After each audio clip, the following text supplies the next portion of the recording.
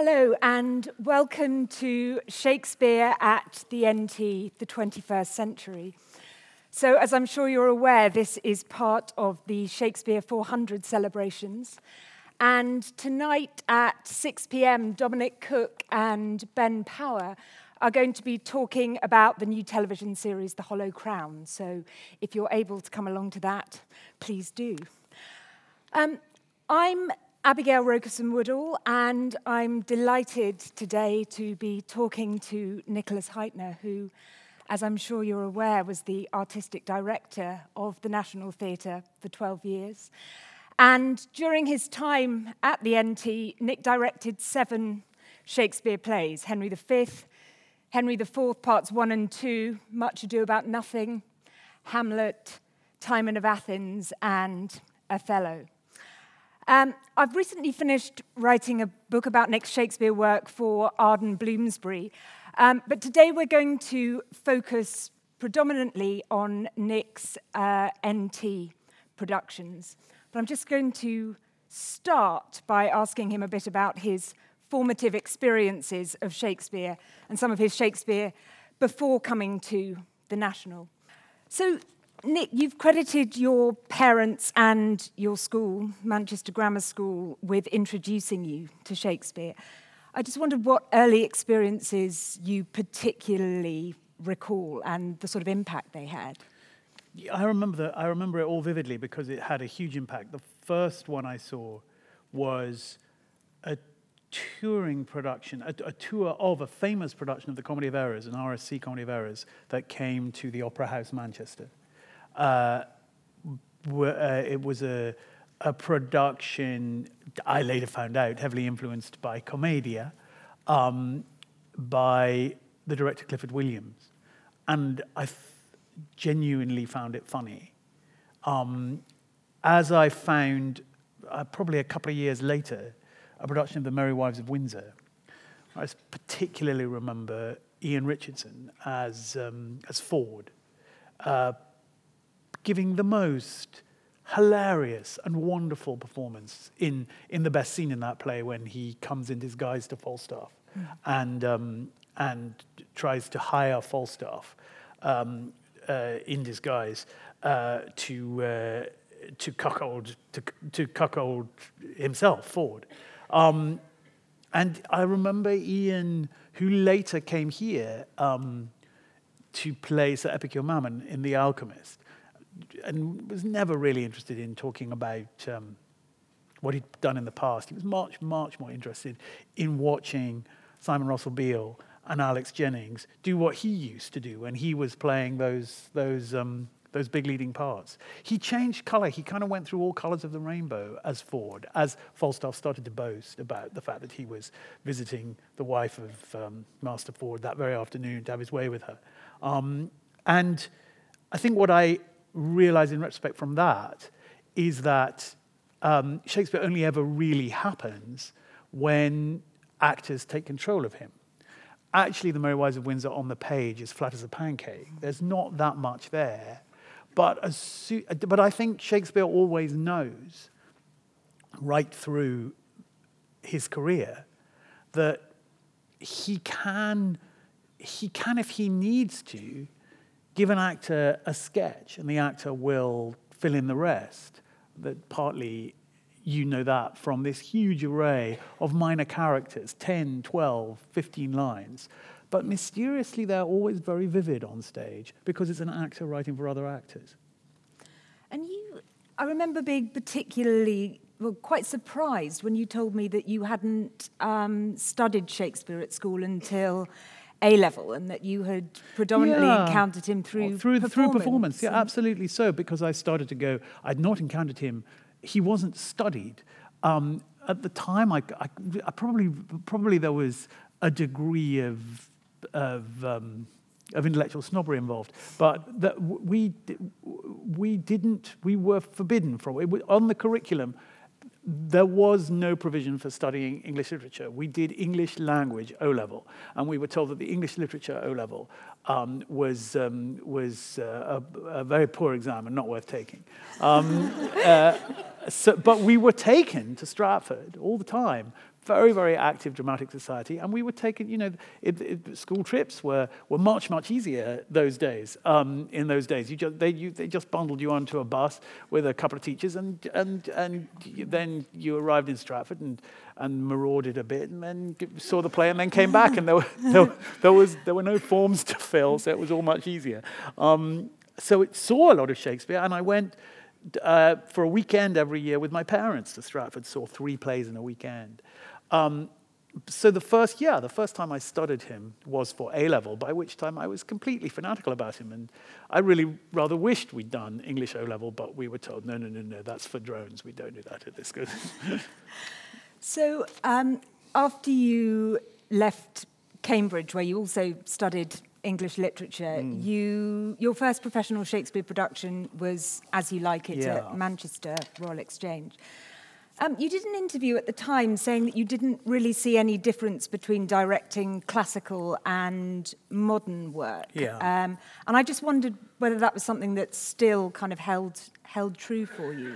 Well, I think probably most directors would say that they want to approach a great play of the past as if it was a new play.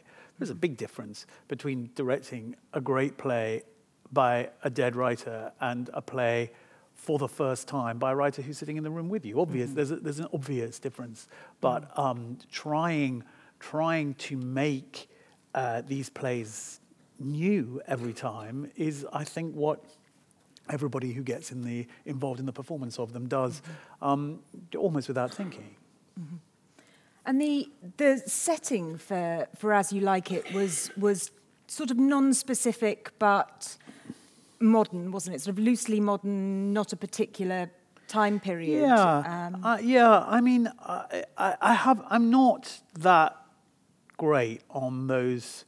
I just don't remember the thinking very well. And I don't remember the thinking very well of the 3 Shakespeares that I did for the RSC in the late 80s. Measure for Measure, King Lear, and the Tempest. I can kind of remember what they felt like. I can remember a mindset that I probably adopted at that time. And I don't remember the As You Like It very well. I remember the RSC shows being a lot too operatic, big, monumental. And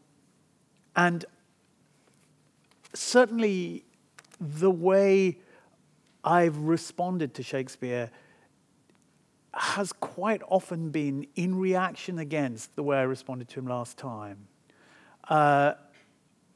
The RSC shows, I do remember Janet McTeer playing Rosalind in Manchester, and you would, if you didn't see it, I'm sure none of you did, be able to imagine how good she was.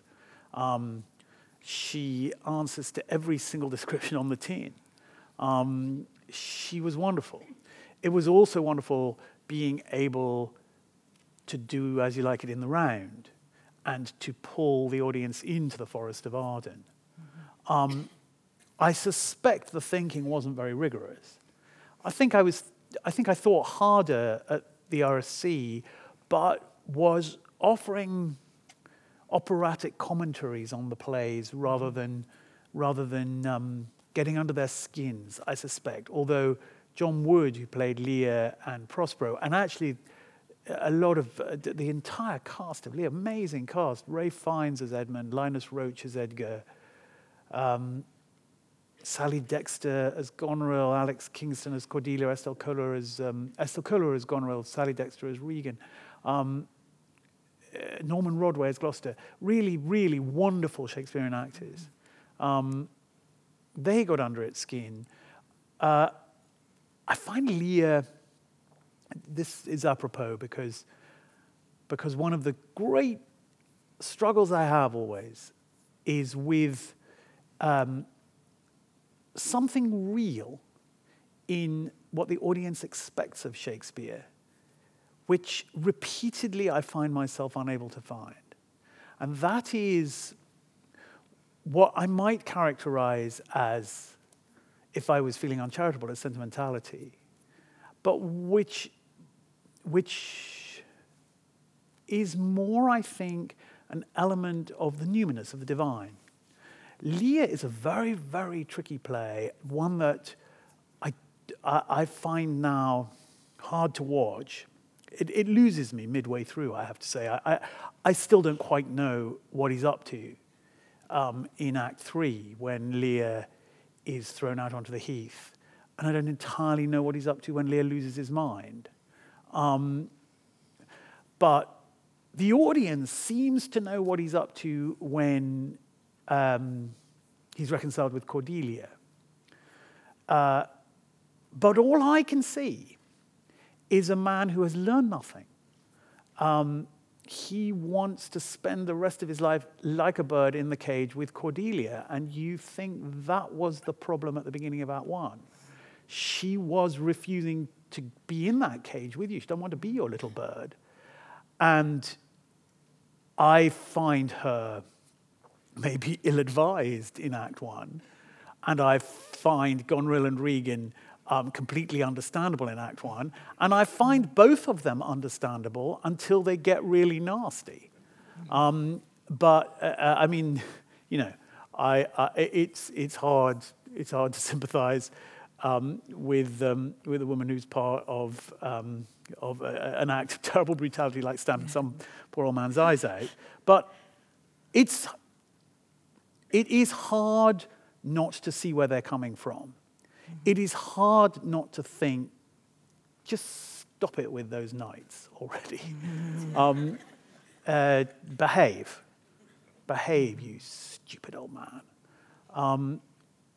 But obviously, you go through it with him, and he suffers so greatly, and he learns enough about the world.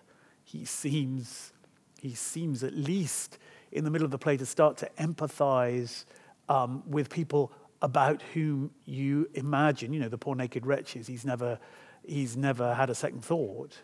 But at the end of the play, he still wants her to live entirely through him. And I find that so depressing. I don't find it elevating the way I find Hamlet elevating. I don't understand. I think the point is you don't particularly understand the truth that Hamlet has discovered by the end of the play. But you know that on your behalf he's gone to some place where he has greater understanding and greater human empathy. But I don't find that about Lear. So I find Lear a brutal, brutal play. And yet,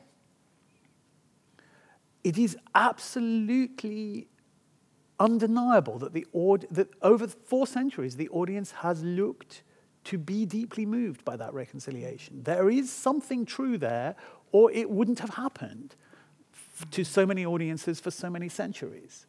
And there are plays where I can't solve that conundrum. I think he's a harder, less sentimental playwright than the playwright which I also, because I've sat in enough audiences, I also think audiences want and expect. And it's that fault line that I find constantly fascinating and constantly brings me back. That kind of truth, I suppose, that you talk about in King Lear, some of those early productions that you did were quite abstract, and it feels coming to these productions that you directed at the National Theatre, they seem to have all been grounded in quite a concrete reality. Yeah, I think that's where I came, and I would say everything I say, I could qualify, and I not just qualify, I could point to brilliant, insightful, beautiful productions which have gone in exactly the opposite direction. So there is nothing that I'm going to say this afternoon which has any element of Shakespeare should be, Shakespeare is better when, why don't people realize that? I can't go there anymore. I have seen these plays respond to such different approaches that I can't be prescriptive about it. But yeah, The Winter's Tale, which was the first Shakespeare I did at the National, was I came bouncing like a pinball of a production, the only production I did of Shakespeare not in this country. I did a production of Twelfth Night at Lincoln Center Theatre in New York, where it was so beautifully designed by Bob Crowley. But I think what I'd done was I had homed in on the way, bluntly, Orsino, the Duke, looks at the world.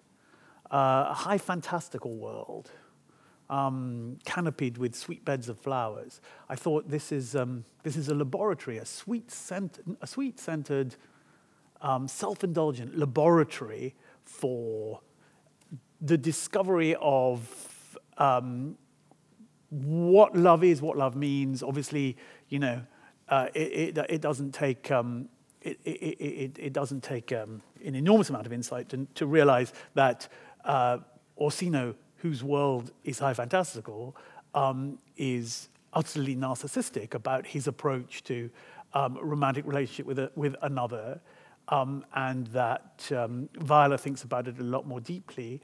But what I did was get, I think, probably absurdly hung up on Illyria as an exotic, invented stage world.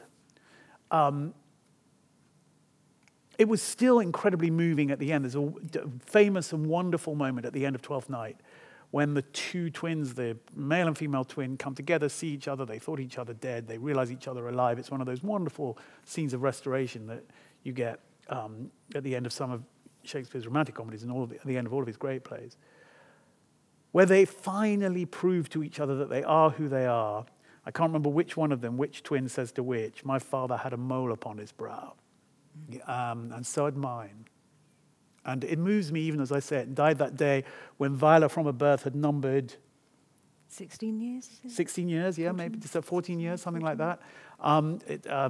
Is it Sebastian who says, "My father had a mole upon his brow"?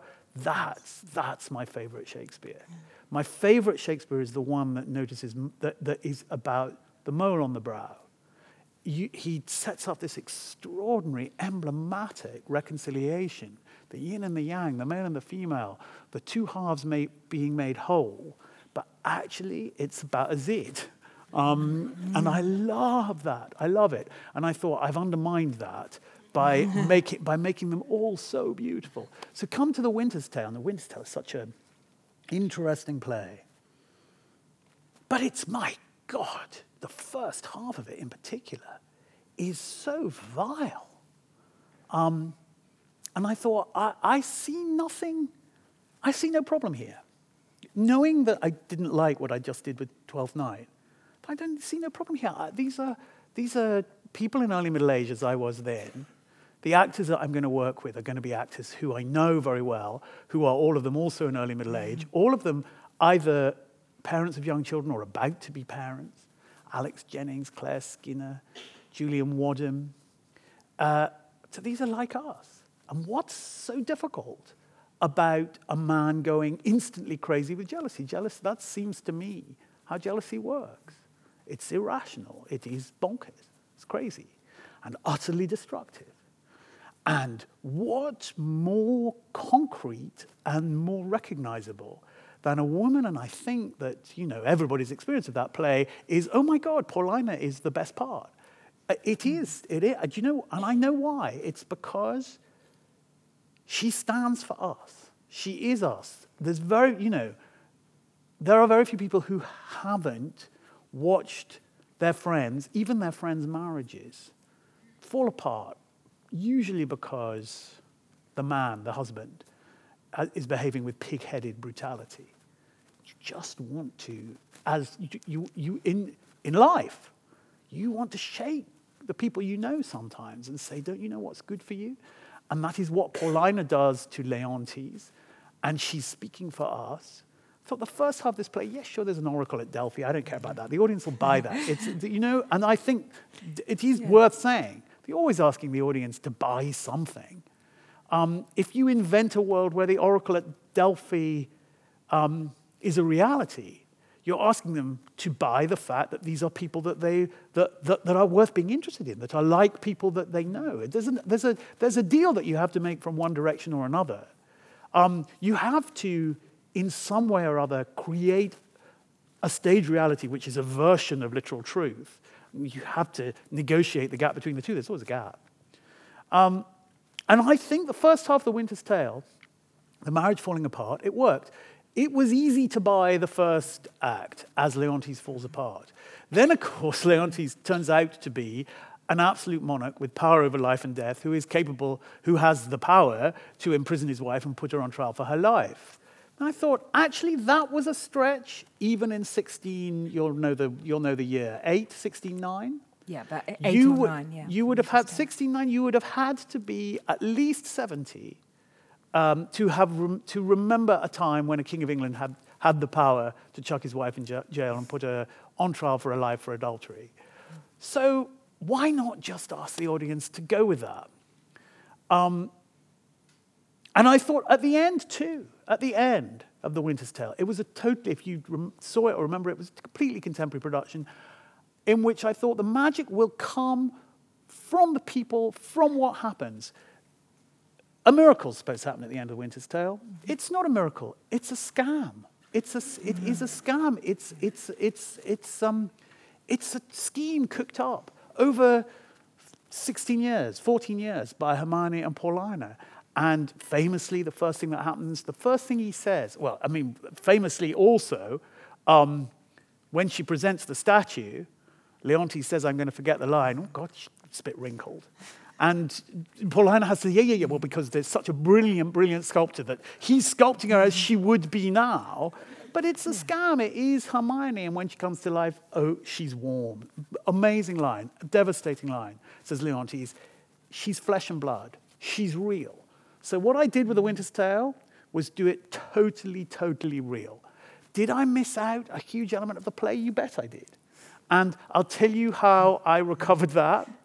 3-4 years ago, my great friend Christopher Wheeldon, who is the most wonderful contemporary classical choreographer, he works at the Royal Ballet a lot, said there hasn't been a full-length Shakespeare ballet at the Royal Ballet since Kenneth Macmillan's Romeo and Juliet. Which play should I do? I said, I think you should do The Winter's Tale. I said kind of almost as quickly and spontaneously as that. But I was right, and he did, and it is because it's ballet, because they're obviously not talking to each other the way we talk to each other, because they're communicating to each other in a completely invented, magical language.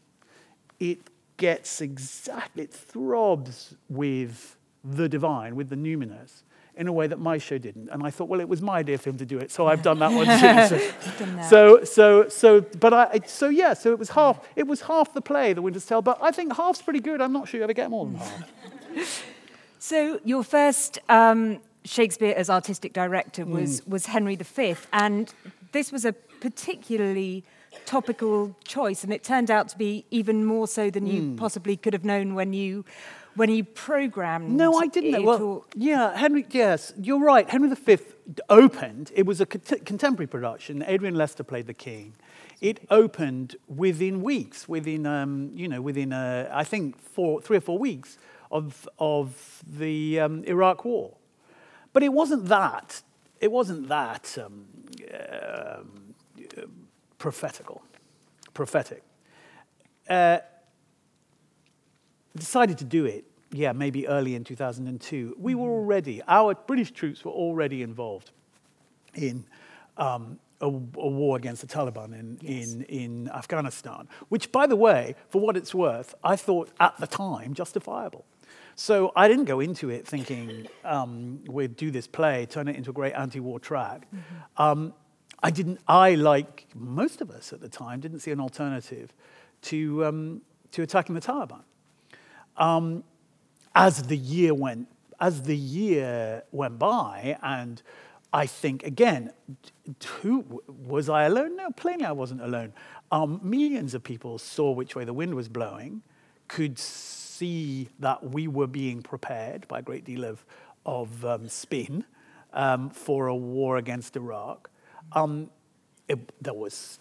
You would have had to be an idiot not to say, well, we're doing Henry V, so we better do it as if it was written yesterday. Yeah. And then what does it turn into? As Shakespeare always turns into some dialogue with today, it turned into a play about a British leader leading a country to war with questionable grounds in international law. And you became aware, we all became aware as we were rehearsing it, how much energy the king puts into the presentation of his case for war, into the presentation of the progress of the war. So it was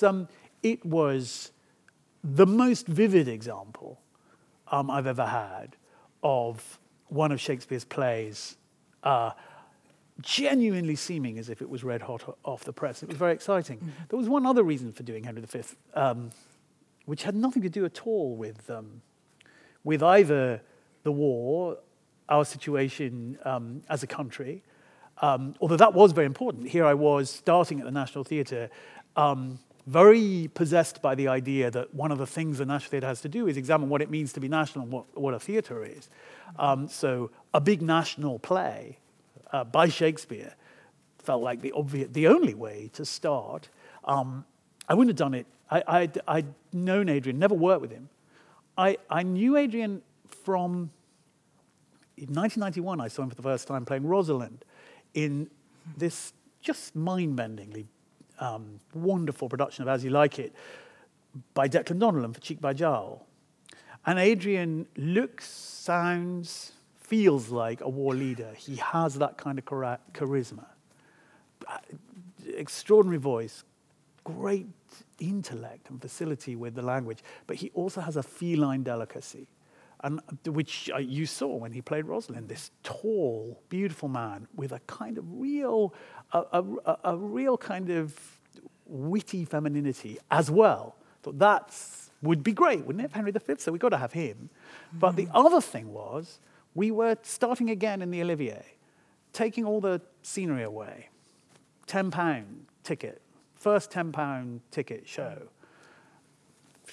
You know, a guy comes on at the beginning of the play and says, piece out our imperfections with your thoughts. He says, how difficult is it possible to imagine the vasty fields of France, and the very casks that did affright the air at Agincourt on this empty stage, in this wood no. Well, it's not wood no, it's concreto, but the answer is, yeah, it's possible. We'd do it without scenery. So there were all sorts of reasons for doing that play. And then 2 years later, you did Henry IV, parts 1 and 2. And again, the timing was perfect because it opened on the eve of the general election. But you didn't choose to do that as a contemporary setting. You chose more of a sort of pseudo-medieval setting for that. Yeah, I wonder whether I was right, actually. I wonder whether I was right. You know, again, bouncing off Henry V, thinking, well, there was a Henry V that we didn't do. I thought we were doing a much more ambivalent production than we were. And what I'd underestimated was, bluntly, how furious the audience were with Tony Blair. Yeah. And they were absolutely determined to read their dismay at Tony Blair onto Henry V. And as much as I insisted, actually, it's still a play about Henry V who attacked France and won the Battle of Agincourt. Nobody was really going with that. They was no. It's a play about a British war leader who took us into a war in Iraq and cooked up a case in international law, which is exactly what the king does. He gets the Archbishop of Canterbury to do it for him. Blair got Alistair Campbell to do it for him, and but that's what they want. That's what they saw. Adrian was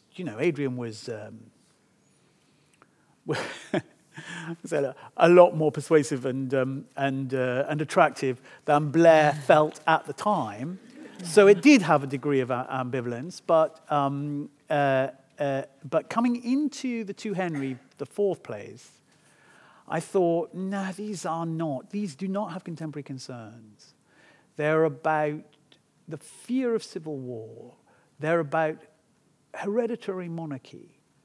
They're about the fraughtness of hereditary succession. I couldn't see. I thought the dialogue between those plays and us was better negotiated from a version. It was, by no means a literal representation of either. It was actually, funny enough, it was less medieval than Elizabethan, because I think, it's not disputed that he didn't really do antique in that way, Shakespeare. Yes, He yeah. would write about, the streets of London are the Elizabethan streets of London. There's no doubt about that in the Henry IV plays. It had a huge amount to say about late Elizabethan England, had a huge amount to say about our England and us. I thought, actually, this time let's do the conversation from, let's make the negotiation from a version, a stage, an invented theatrical image of an old world. Actually, in retrospect, I think it would have been better, bolder. Right. And honestly. So. And then you moved to, your next Shakespeare was Much Ado About Nothing Yeah. in 2007. Yeah. This production, to an extent, revolved around Zoe Wanamaker and Simon Russell Beale as Beatrice and Benedick. But they were quite unusual casting because of their age. Did you think that the play would work particularly well with a slightly older Beatrice and Benedick? Yeah, I did. And I'm not the first to have done that. No. It's been done before and been done since. First thing to be said is that there are two couples. Beatrice and Benedick are the more interesting one. The thing I thought was, I got very taken by, not my insight, not by any means my insight. It's very, very hard to have insights into these plays that nobody's had before. The ones that nobody's had before happen spontaneously in the rehearsal room, because they happen at an almost unconscious level when actors get to say the lines. Remind me, there is a perfect example of that in Hamlet, which happened next. I thought it's Much Ado About Noting. That's the pun. Noting no thing. It's a pun that works 3 times over. And believe me, I'm not the person to have discovered this. Nothing as in not much, they make a huge fuss about nothing. Nothing as in slang for vagina, no thing. That was one of the Elizabethan slang words for vagina. So much ado about men chasing sex. And much the most interesting, much ado about noting, about looking, and about not looking. And there's a glamorous young couple who don't bother to look at each other carefully enough. They don't note. And the boy's friends, Claudio's friends, and the girl's family, they don't look closely enough either. They can't see that bad people are conning them into thinking, or is conning Claudio into thinking that Hero is unfaithful. Even Hero's father turns on her. But there are two people who they've been round the block, and that was what was so important to me. And maybe this was just the inevitable solipsism you bring when, all of us, when we read anything. And if you direct Shakespeare, it's no different in a way from you coming to see a play and you see it from your point of view, or reading a book and you read it from your point of view. I'm looking at people my age, a bit like me, and I'm seeing them defended from the world, defending themselves from reaching out to each other. I'm imagining, because Shakespeare gives you so much room to do your imagining, even round brilliantly and fully written parts like Beatrice and Benedick, that they have a history with each other. And that what the play is inviting them to do is look really properly at each other. And it's no accident that you feel happier about those two getting together at the end than I think you do about any other couple in Shakespeare, because you think they know each other, they've noted each other, warts and all, and actually they're now marrying because they know the worst, not in spite of the fact that they know the worst. They know the worst about each other. As often happens, they're kind of tickled into seeing each other by well-meaning friends. They're kind of set up with each other. But they're incredibly moving scene when audiences can't quite get their heads around it, when Benedick decides, after Claudio has, the terrible interrupted marriage where Claudio turns on Hero and everybody turns on Hero. Beatrice doesn't, because Beatrice she knows, she sees. And Benedick, completely against expectations, decides not to take the side of his comrade, his military comrade, his beloved Claudio. He sees the world from Beatrice's point of view. He notes the world from Beatrice's point of view. He notes the truth. And she asks him to kill Claudio. Big laugh always, because nobody can quite cope with it. But there's never a laugh when he says he will. Because at some level, everybody realizes, well, he's not a very good soldier. And I mean, that's in the text. They say he's not very good. And Simon is rotund, and so you can't imagine him winning a fight against a fit young man. But he says, "Okay, I'll. If you ask me to, I will challenge him, and I will challenge him. I will challenge him and kill him." And you think, you're not going to kill him. He's going to kill you. But I find that so moving, so moving. So there wasn't, it's also the other thing I love about the play is it's a house party play. It has a kind of, there's very little verse in it. It has a real, that's Flesh and Blood, that play. And it felt like there was no need to actually, I'll tell you one of the reasons I didn't mess with its period is because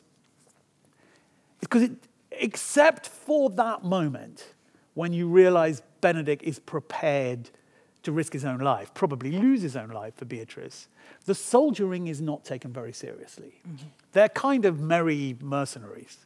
They're mercenaries fighting on behalf of Austria-Hungary, aren't they? In Sicilia, in Sicily, some kind of long-lost 16th century cause. When I've seen the play done contemporary, I always feel a bit awkward that it's comedy soldiers. I don't really go with comedy soldiers anymore. It reminds me of Arms and the Man, my least favourite play. So that's why that one was the way it was. You then did Hamlet in 2011, and this was back to a very contemporary setting. Mm-hmm. I think one of the things that really struck me about this Hamlet was that it didn't just feel contemporary. In some ways, it felt like a new play because you made some really striking decisions that I'm not sure I'd seen before. Gertrude seeing the ghost in the closet and it turned out denying it. It turned out that had been done before. I mean, we didn't know it had been done before. Sure. But almost everything has been done before. Yeah. And Ophelia being actually murdered. sort of being murdered. Yeah, no, that I haven't heard of that. I'm sure it has. God, there are, how many state theatres are there in Germany? 100 state theatres there, all doing Hamlet all the time. It must have happened. I'll tell you what all that what was going on there. First of all, Hamlet was always on my bucket list. Why would it not be? But I was waiting for the actor who I knew was cleverer than me, who could help me think through it. And then Rory appeared, so Rory Kinnear appeared. So that was why it was done at that time, simply because Rory, I mean, this is the weird way that theatre works. if you saw it, it wasn't that great a show. The Man of Mode. Rory played Sir Fopling Flutter. Just, it was kind of theatrical larceny. Goodbye, everybody else, as soon as he came up on the stage. I thought, oh, yes, Sir Fopling Flutter, he's great at that, so he'll play Hamlet then. That would be good. I don't know why. I just knew.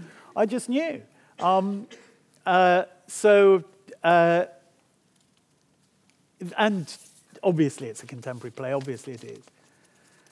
How do individual decisions like that happen? Well,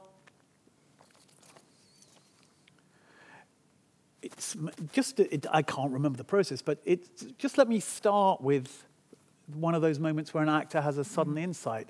Maybe this was sudden, maybe he'd thought about it. Knowing David Cole, they'd probably thought about it.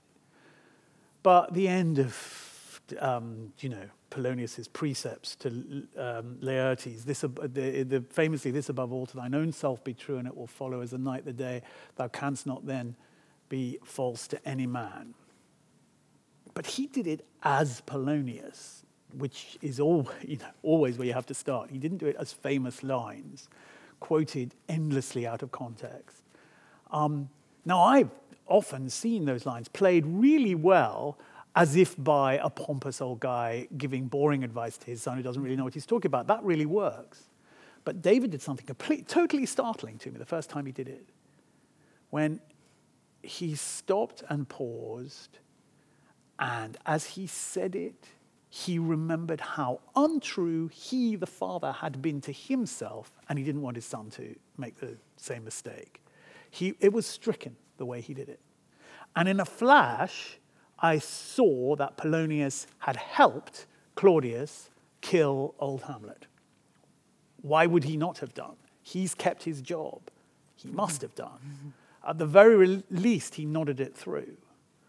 So now you have a setup where, completely modern setup, you only have to look at some of the post-Soviet dictatorships where the current leader probably responsible for, the radioactive polonium in the tea of the previous leader, probably delivered by the head of the Secret Service, which is what Polonius is. Then that kind of texture coming into the world we're exploring, Gertrude has married the new leader. Are we sure that she's completely ignorant of what happened? And I read John Updike's novel, and again, this is not new. Gertrude and Claudius. I mean, he wrote that novel ages ago. That novel is about a Gertrude who's involved in the murder of her first husband. So if she knows the lie and if she's living the lie, you then get to the speech. And Claire Higgins, unbelievably great, Gertrude, you get to the speech where she describes Ophelia's death. Weird, completely unlike anything else in the play. The speech about Ophelia drowning. I think, why is this so strange? It must be a story. It must be a lie. So Gertrude's a liar. So if Gertrude's a liar, she's lying about Ophelia's death. So how did Ophelia die? Oh, well, they don't want Ophelia around because Ophelia is apparently mad, completely out of control of what she's saying. God knows what she's going to come out with next. What has she seen? Best to do away with her. And if Gertrude's a liar, then when she says she can't see the ghost, excuse me, really you can't see the ghost? This ghost is visible to everybody else who's on the stage. At the beginning of the play, he's visible to everybody. He's visible to Bernardo and Francisco and all that crowd. Yeah. Why is he invisible to Gertrude? Well, she's a liar. So those things just multiply in rehearsal. Yeah. So I'm aware that we've got to leave a bit of time for questions from the audience. But we'll just talk a bit about Timon of Athens, which was the next production in 2012, and another really contemporary setting. One of the things that I was interested in with this production was the amount of text that you altered. And obviously, Timon's a kind of unfinished play. It's a sort of unsatisfactory play in some respects. But you actually did quite a lot of rewriting, didn't you? And even finished with As You Like It, didn't you? Well, I mean, yeah. Well, there's a wonderful app, Shakespeare app, which is a kind of, automatic concordance. So if you want a line that says, I thought, it should end ironically with a line about the whole country now going into liberty. So you put go liberty, and out comes a line from As You Like It. So actually, the Shakespeare app was responsible for quite a lot. But Town of Athens, again, not controversial, unfinished, collaboration with Middleton, only got into the First Folio by accident. And every few years, somebody reads it and thinks, oh my God, particularly at a time of financial crisis, and thinks, my God, this is just the first half of this play. This really was written yesterday in the first half. The second half is much harder. And actually, the first half is quite a lot by Middleton. The second half is obviously most of it by Shakespeare. But you get a real sense, so interesting, that they didn't talk to each other enough. They were giving each other scenes that weren't quite fitting together. There's an incredible number of loose ends. And then at some point they thought, it's not really working, and they put it to one side. So it's just like they're throwing down a challenge. Finish this off if you dare. Yeah. And so we did. And we're not the first to have done so. But if you saw it, it felt like, a kind of howl of disgust. The first half of the play, a very funny howl of disgust at a world whose values are completely debauched by greed. And of course, the thing that really amused us, and it should be funny the first time, you guess that the company, the King's Men, brought in Middleton because he was really good at satire. It's the poet and the painter, the artists, crawling on their bellies to the money for patronage, for sponsorship, for £3,000 membership. It was very, very funny, and we had a lot of fun with that. Great, and then the last one was Othello. Yeah. And Othello reunited you with Rory Kinnear and Adrian Lester again. You've often worked regularly with the same actors, with Rory and Adrian and Alex and Simon. And often the same designers. So I wonder how important that is to you to work with people. Well, you start to. I mean, I have and Debbie Findlay and then Olivia Vinol, who played. Desdemona played the lead in Tom Stoppard's play, The Hard Problem. I like actors who think very quickly. I am more responsive to an actor who can change in a microsecond, whose access to her emotion is through a kind of super sensitive response to the world and to the situation she finds herself in. I find that more stimulating than an actor who maybe you get the whole package with a lot of actors, so this is not a problem. But there are actors who can burrow deep, find a really truthful well of emotion, but once there, it can be enormously affecting and profound, the emotion they're tapping, but they can get stuck there. Now, Rory, Adrian, Olivia, Debbie, Simon, they are emotionally very truthful, and they will plumb the depths, but they're constantly alert. They'll change in a second, and they also speak Shakespeare like it's the way they're thinking. You don't have to say to them, what about the verse speaking? I kind of disapprove. No, I disapprove of nothing. I disapprove of absolutely nothing. I refuse to disapprove of anything, actually, because I genuinely think it's all so challenging and all so hard. What do I do? I prefer an approach to verse speaking which is sense first. Make sense of it first. That's what I love. What I actually love is actually more complex than that. I love the pull, hearing the pull, not consciously, between the sense of the line and the spring underneath it. Very, very few, relatively few of Shakespeare's verse lines actually come out de-dum, de-dum, de-dum, de-dum, de-dum. You'd get so bored with the quality of mercy is not strained. It's not how it comes out. It comes out, the quality of mercy is not strained, but you hear the spring underneath it. You go for the sense first. Kind of the meter takes care of itself. And in any event, what's the proportion of prose? Much harder. The prose, it's about 28% prose. I love actors who are rhetorically completely in control. It's just what I love. I love all the rest as well. I love everybody. So it's Great. Join me in thanking Nick very much indeed.